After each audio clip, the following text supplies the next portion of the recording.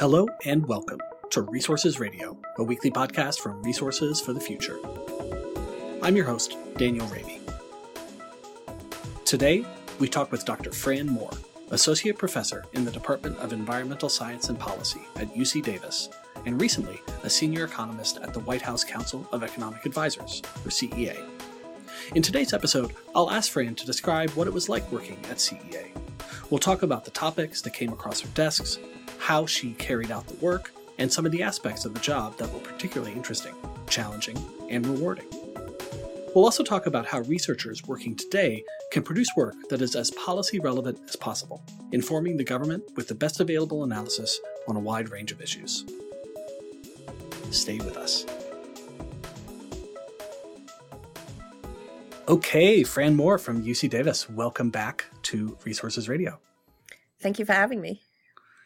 It is wonderful to have you. And Fran, you were actually one of the first guests we had on the show. I remember back in the day, we talked about agriculture and climate change.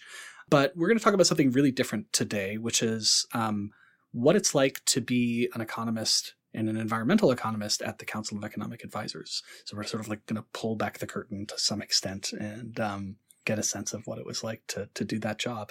But before we talk about that, we always ask our guests to describe how they got interested working on environmental topics. And, you did that a couple of years ago when you were on the show, but it's been a while. So if you could just remind us how you became interested in these issues, I think that'd be great. Yeah, for sure.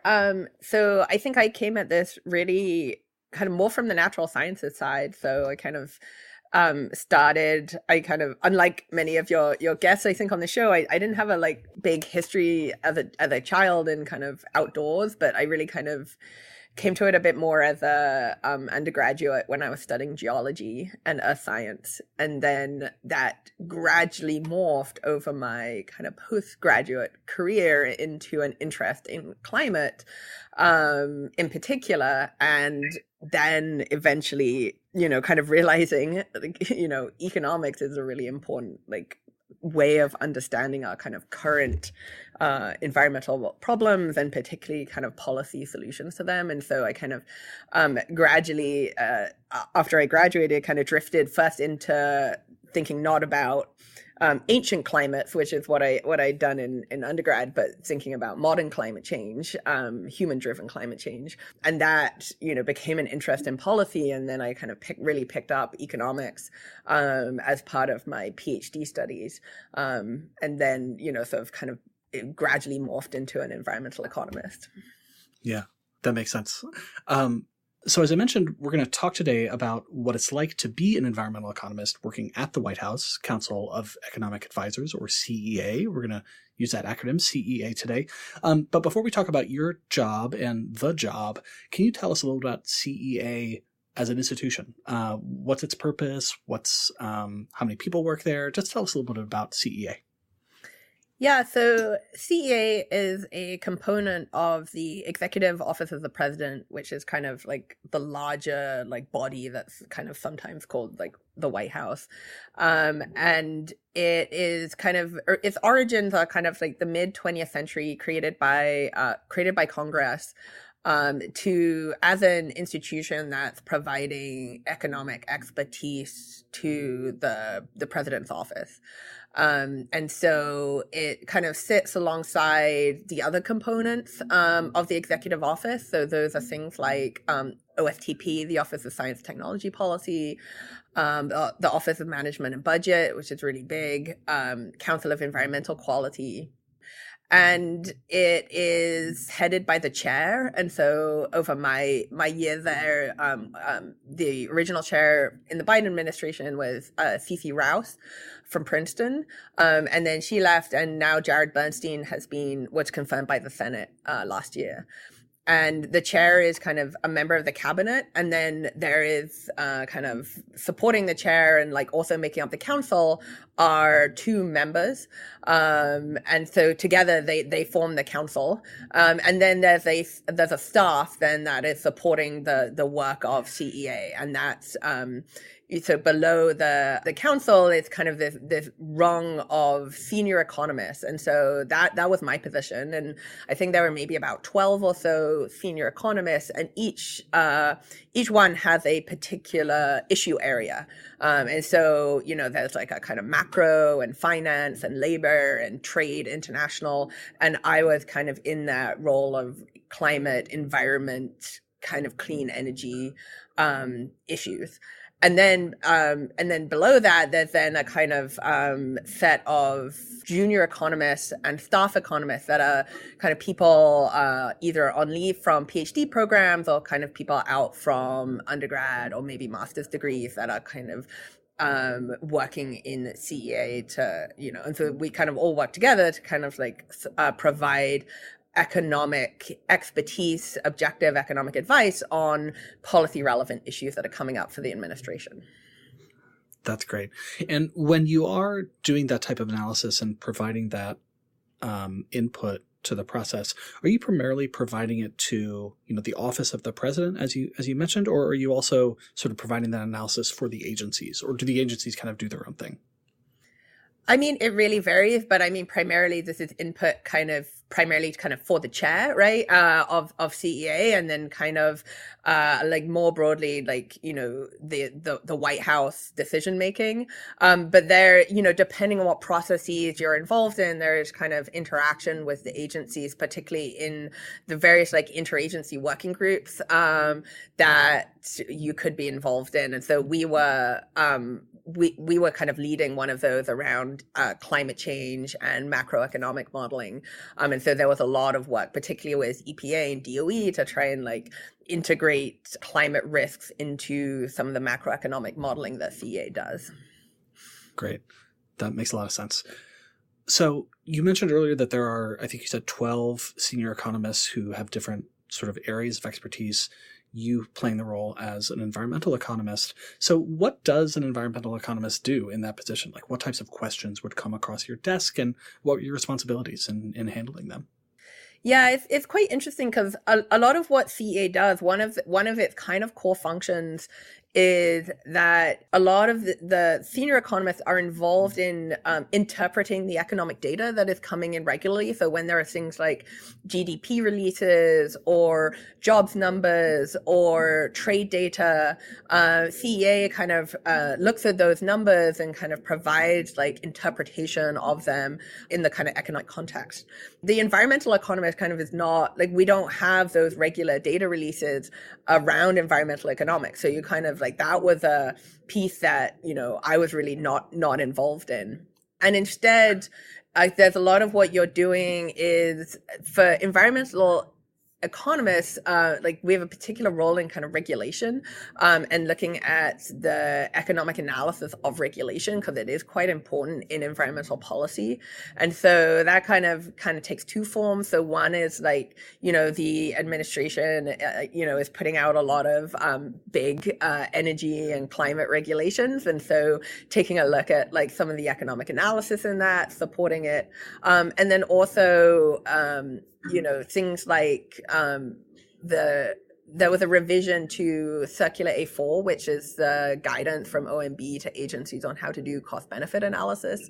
And so that's kind of because of, the environment is a really particularly important issue area for regulation. It's not the only one, but it's one where there's been a lot of economic thinking around good cost-benefit analysis of regulation, that there's a kind of particular role maybe for the environmental economist in contributing to that process.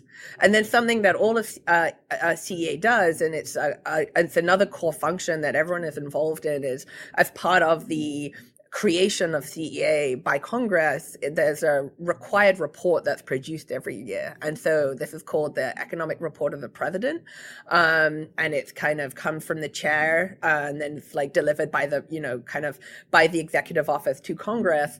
And it is a, policy document that describes kind of the economic policy issues of the day and, provides economic analysis of them but in ways that are kind of, it's not quite an academic review document, and it's not fully kind of policy document, but it's kind of somewhere in between. And so, everyone's involved in kind of producing that. And so I was involved in we had a chapter on climate change impacts in the US in the 2023 ERP, and that was something that I was working on. Yeah, that makes sense. And as you were talking about the other economists who are sort of analyzing regular releases of data, it made me wish like, man, I shouldn't we have those for environmental indicators? Or maybe we do have them and they just come in daily or hourly or something like that. But were you ever jealous of your colleagues who had a sort of formal set of data releases that they could regularly interpret to actually get their hands and heads around the scale of certain economic problems? Or did you feel like you had what you needed to do your analysis? I mean, it did make me think that, are there a set of indicators that it would make sense that we should kind of be releasing as a kind of, just like taking the temperature of, our economic kind of effects on the environment, or something about our environmental policy that we can be measuring on a kind of more regular, standardized basis. And I was kind of joking around that maybe we should do kind of seasonally adjusted like temperature releases, GDP releases, monitoring our climate. Or you could imagine a number of others. And I do think it's kind of interesting thinking about what those would be, and there's kind of ideas about what that could be. But yeah, it's just not something that is in the set of standard economic indicators that are kind of coming out regularly. Right. Yeah. And I was also thinking about the inclusion of, like natural capital accounts, which we've actually done podcasts on in previous years. Margaret Walls did a great one with Eli Finnickel from Yale. Yeah, and that was a really important process that Eli definitely led, and we were like strong supporters of, and it's certainly in that vein of kind of creating government statistics that can be produced regularly, relied on to give just good input into decision making around how we integrate the environment into our economic management and our economic thinking. And I feel that's a like really important kind of process that the administration is undergoing, kind of based on the guidance that like Eli really led as part of this natural capital accounting work. Yeah, very cool. So back to sort of you in your position. All of us, when we start new jobs, we sort of realize that there are things we're really good at in the job right away. And we realize like, oh, I really need to improve this skill if I'm going to do my job well. So I'm curious, just from a personal perspective, what were some of the things that you were really well suited to tackle right away? And what were some things that were hard at first that you really had to bone up on? Yeah. So, I mean, I think in terms of, being able to like jump into the work right away, I mean, I do come from, I think it was a benefit, me being primarily a kind of climate change economist, and like this is an administration that is doing a lot of climate policy. Kind of the IRA passed maybe months before I kind of started, and so that it did kind of take everyone by surprise a little, and it was like, oh boy, okay, I guess this is going to be an exciting year. And having some familiarity with that policy space and the academic work in kind of climate policy generally, I think was like really important for this position at this time. I think it helped a little bit that I've kind of worked with a lot of different disciplines, and I've kind of used to both picking up kind of new ideas and new language and new mental models of how people think about things pretty quickly. And so that I think helps a lot. It helps a lot in kind of both learning new ideas in new issue areas, and also kind of communicating with, non-economists, like people in other components on like, some questions that maybe we're all working on. And so I think that was like a kind of flexibility that was like quite helpful in this environment. I think what was hard was, as an academic, we are used to the luxury of time and kind of, taking as long as it takes on a paper to make it really perfect. And also the feeling that you want to be the expert on this issue when you're kind of writing on it or publishing a paper, and maybe not the only expert, but like one of really, a few people that kind of understands this like the most, in the country or even in the world.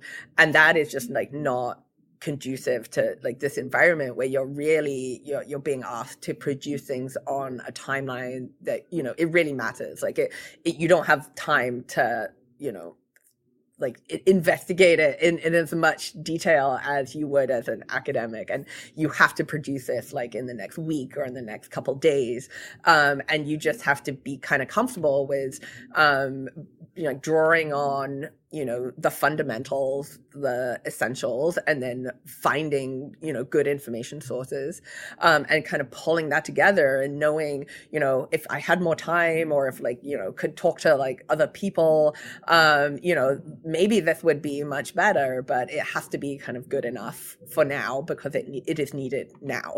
And that's something that it really takes a bit of getting used to coming from academia. Yeah, I'm sure. And my next question actually is along similar lines, which is just asking you what the atmosphere was like, what the work environment was like. I mean, like many of us have seen The West Wing or like other TV shows about what it's like to work in the executive branch. Obviously, you weren't physically in the West Wing, but I'm curious, like, what were things like? Was it fast paced? Was it frantic? Was it more like a typical office setting that you might see in like a regular office environment? Can you just describe it for us? I mean, I would describe it as fast paced, but not frantic. So there was definitely, things just move and things need to happen quickly. But, I think there's this is an organized administration. Like there is, it's a clear sense of kind of priority and timelines and kind of when things need to happen by. And there is a kind of, there is a push behind that. It is kind of a level of, work and rapidity that is, certainly different than academia. But it is not, it's not overly rushed, I think, at least from my perspective. There would definitely, I also watched The West Wing, and like one of the characteristics of that is the kind of having the meeting as you're walking along the corridor. And I do remember at least once kind of, talking to one of our a junior economist that he had something he had to say, and I was like, just come and walk with me while I like go down the corridor to the next meeting. And I was like, oh wow, this is kind of like The West Wing. And I would say from my perspective, and again I think this like does vary depending on what issue areas you are working on, but it was a kind of in the evenings, you weren't necessarily getting like a lot of emails or a lot of phone calls, and on the weekends. And so it was very, very, kind of full on, like volumes of emails, numbers of meetings during the day. And then like kind of, but that did taper off. So it wasn't like a full kind of 24 hours a day, that again, I think it like depends on what job you're in. And like, there are some jobs in the White House that are very much not like that. But, this is kind of being in the environmental economy. There's not kind of a huge number of like major like kind of climate economic emergencies that happen that need to be addressed within the next 2 hours, right? And so that different than some other issue areas. Yeah, that makes a lot of sense. I'm wondering, Fran, now that you're a little ways out from your time at CEA, what are some of the most interesting things you learned, whether like professionally about yourself or about the government or about your colleagues, or anything that really stands out? Yeah, I think for me, one of the really exciting things, and that I really, really enjoyed about CEA was interacting with this like diverse group of economists coming from these other like specialty areas. And I have come into economics very much from the environmental side.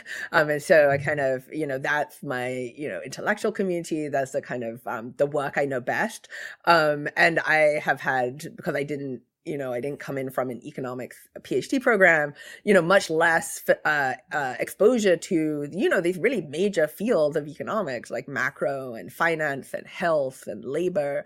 And what's really, really exciting at CEA is that you have, a specialist in each of those areas. And like, these are really wonderful, incredibly smart people, but also, they were great colleagues, and, willing to, teach everyone a kind of about their area. And that was such a privilege to be able to learn from those colleagues about, how do labor economists think about things? I learned a lot of macroeconomics. So one of the big projects we were working on was related. There's a big executive order on climate related financial risk that is driving a lot of work across agencies on trying to understand the risks of climate change and how that might impact what they do, and the analysis of the things like budgeting or risk management. And that, as part of that, CEA leads this macroeconomic forecasting as part of the president's budget.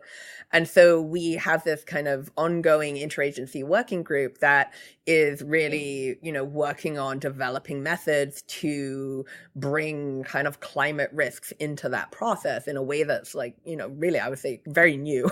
No one is entirely sure of the best way to do that. It's very, very different applications from a lot of climate economics that have been focused on cost benefit analysis and policymaking around, say, the social cost of carbon. Macroeconomic forecasting is a totally different area. And so the kind of tools you need for it are quite distinct. And so it was, fascinating kind of learning from the macroeconomists there about, how do they do this? How do they think about it? What do their models look like? And how could we kind of bring these things together? So that was, I think, for me, just like a fantastic piece of the year.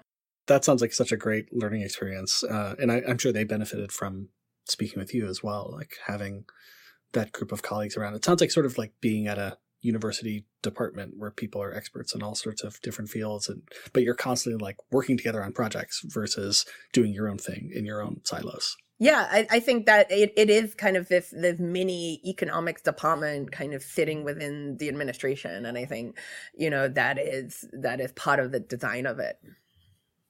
Yeah, that sounds really, really fun, honestly. So one question, Fran, that actually you suggested that I asked, that I'm glad you did, was what economists or other policy researchers who haven't served in the type of role that you served in, what are some of the ways that they can produce work that allows folks like you and others who are in the government to sort of pick up that work and use it in a way that is really relevant to the policy process? In other words, like, what can researchers do to have more policy impact so that people like you and your colleagues can readily use the work? Yeah, so I think this is one of my, kind of takeaways kind of from the year. And that is, about what does it mean to be kind of policy relevant or kind of impact policy. And, like, this is not by no means like, a chief goal of kind of academic economics, and, nor should it be. But, I think for some academics is kind of something they're interested in. And I would say it's also like coming from the policy side, like it's really valuable to have good objective information to be able to draw on, because like I said, when you are kind of tasked with writing a memo in the next, week that on a new issue area, you kind of need to just, you're not going to be doing your original research. Like you really need to be relying on kind of what is out there. And so having that both ready and accessible for like those moments, it's, I did realize kind of how valuable that is. And so I think I have, some of my recommendations. So one is, kind of listening to what policymakers are saying they need.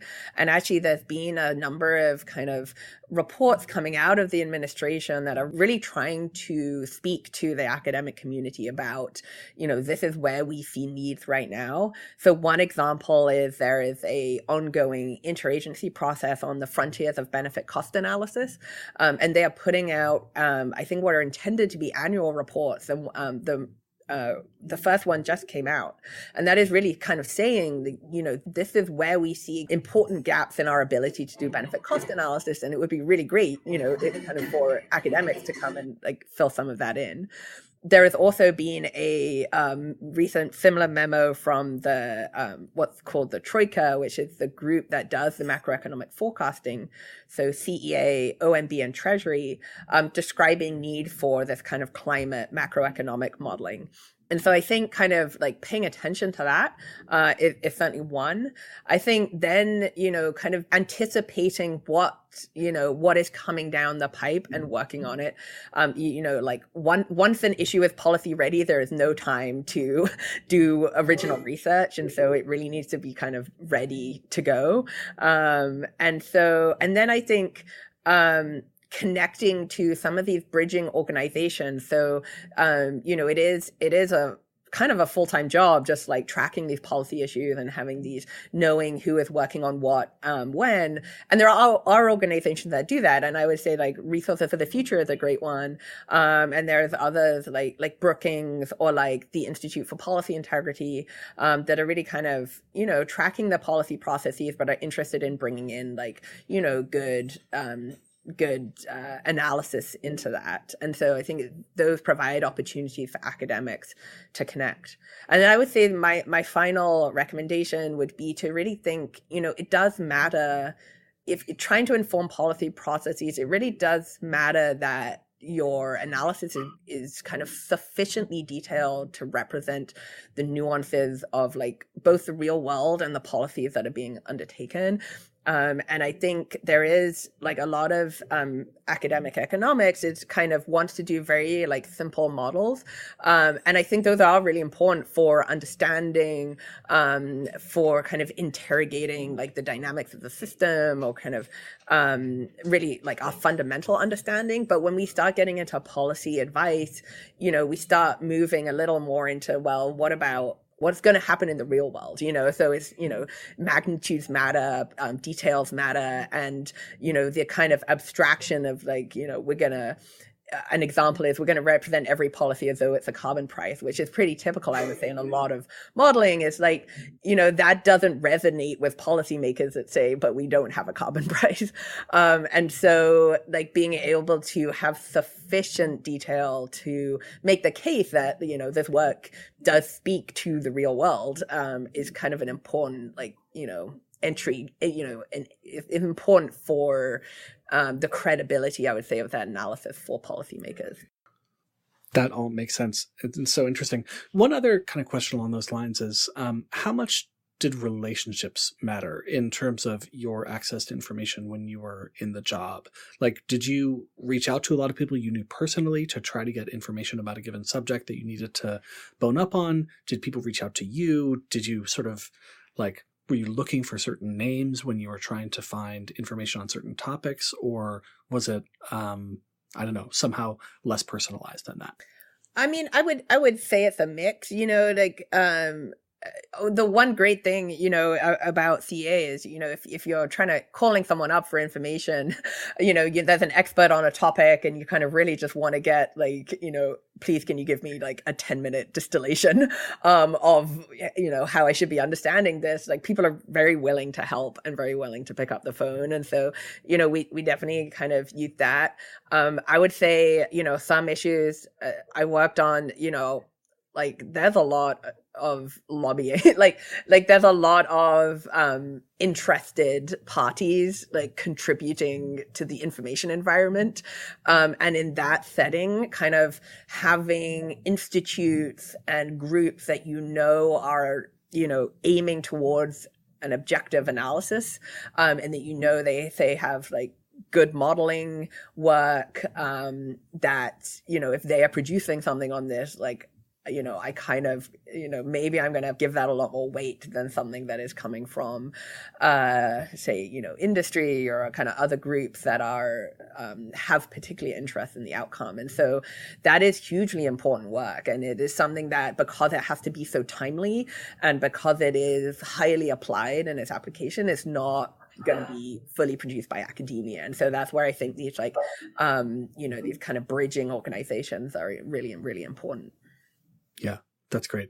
All right. Well, we'll put that in the RFF annual report as credit to us.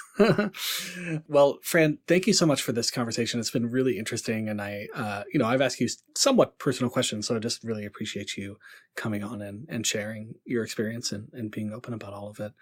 I'd love to close us out now by asking the same question we ask all of our guests, which is to recommend something that's at the top of your literal or your metaphorical reading stack, something that is related to the environment or not. We're not particularly picky. But what would you recommend to our listeners? Yeah, so I'm sitting at my desk and I do actually have a literal reading stack right next to me. I've been, I didn't have a lot of chance to read at CEA, and so I have been kind of devouring books since I got out.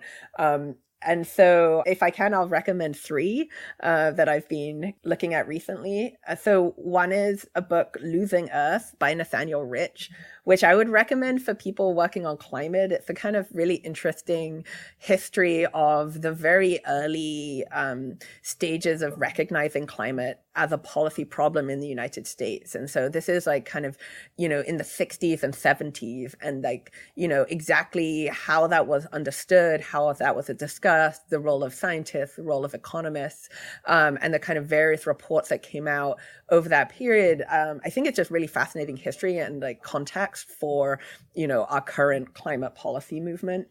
Secondly, I'm reading a book called If Women Counted by Marilyn Waring. And this is really fascinating. She was a politician. She was an elected official in New Zealand. And as part of that kind of, trying to understand the role of GDP statistics in our like national discourse and national policy making. And the book is kind of older now. It's from the 80s, but it's really a deep-throated critique of GDP. And I think a lot of environmental economists are familiar with the critique of it kind of not including, the externalities, or the environmental externalities associated with production. And she's really talking about a different aspect, which is the way in which GDP statistics kind of remove household labor, and which is particularly performed by women, and that kind of gets classified under this GDP accounting as a form of leisure, because it's not labor, so it's something else, and it doesn't get counted. And she's I don't agree with everything in the book, but I do think for people interested in these critiques of our economic statistics, it's very eye-opening and interesting. And then finally, I'm reading this book, The Economist's View of the World. So I was just at the ASSA meeting, and one of the great and dangerous things about ASSA is there's all these publishers there that are then selling their display copies at deep discount. And so I kind of picked up this book there. And it's a very interesting, very accessible, like writing about why economists kind of see policy the way they do. And I teach intro kind of environmental economics to master's students. And I, as part of that, what I'm really trying to do is I'm kind of give them the intuition for why economists think the way they do about policy. And this book is just, I think, really interesting for that. It's written by, I think he's more of a political scientist, so he's coming from outside the discipline, but I think making a very kind of fair case for like, why economists see policy problems the way they do, and what are both the strengths and the weaknesses of that. So it's something I'm considering introducing into my syllabus for next year.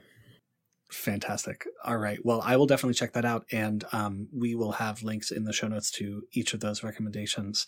One more time, Fran Moore from UC Davis, thank you so much for coming on the show. It's been a real pleasure. Thank you so much. You've been listening to Resources Radio, a podcast from Resources for the Future, or RFF. If you have a minute, we'd really appreciate you leaving us a rating or a comment on your podcast platform of choice. Also, feel free to send us your suggestions for future episodes. This podcast is made possible with the generous financial support of our listeners. You can help us continue producing these kinds of discussions on the topics that you care about by making a donation to Resources for the Future online at rff.org/donate. RFF is an independent, nonprofit research institution in Washington, D.C. Our mission is to improve environmental, energy, and natural resource decisions through impartial economic research and policy engagement. The views expressed on this podcast are solely those of the podcast guests and may differ from those of RFF experts, its officers, or its directors. RFF does not take positions on specific legislative proposals. Resources Radio is produced by Elizabeth Wasson, with music by me, Daniel Raby. Join us next week for another episode.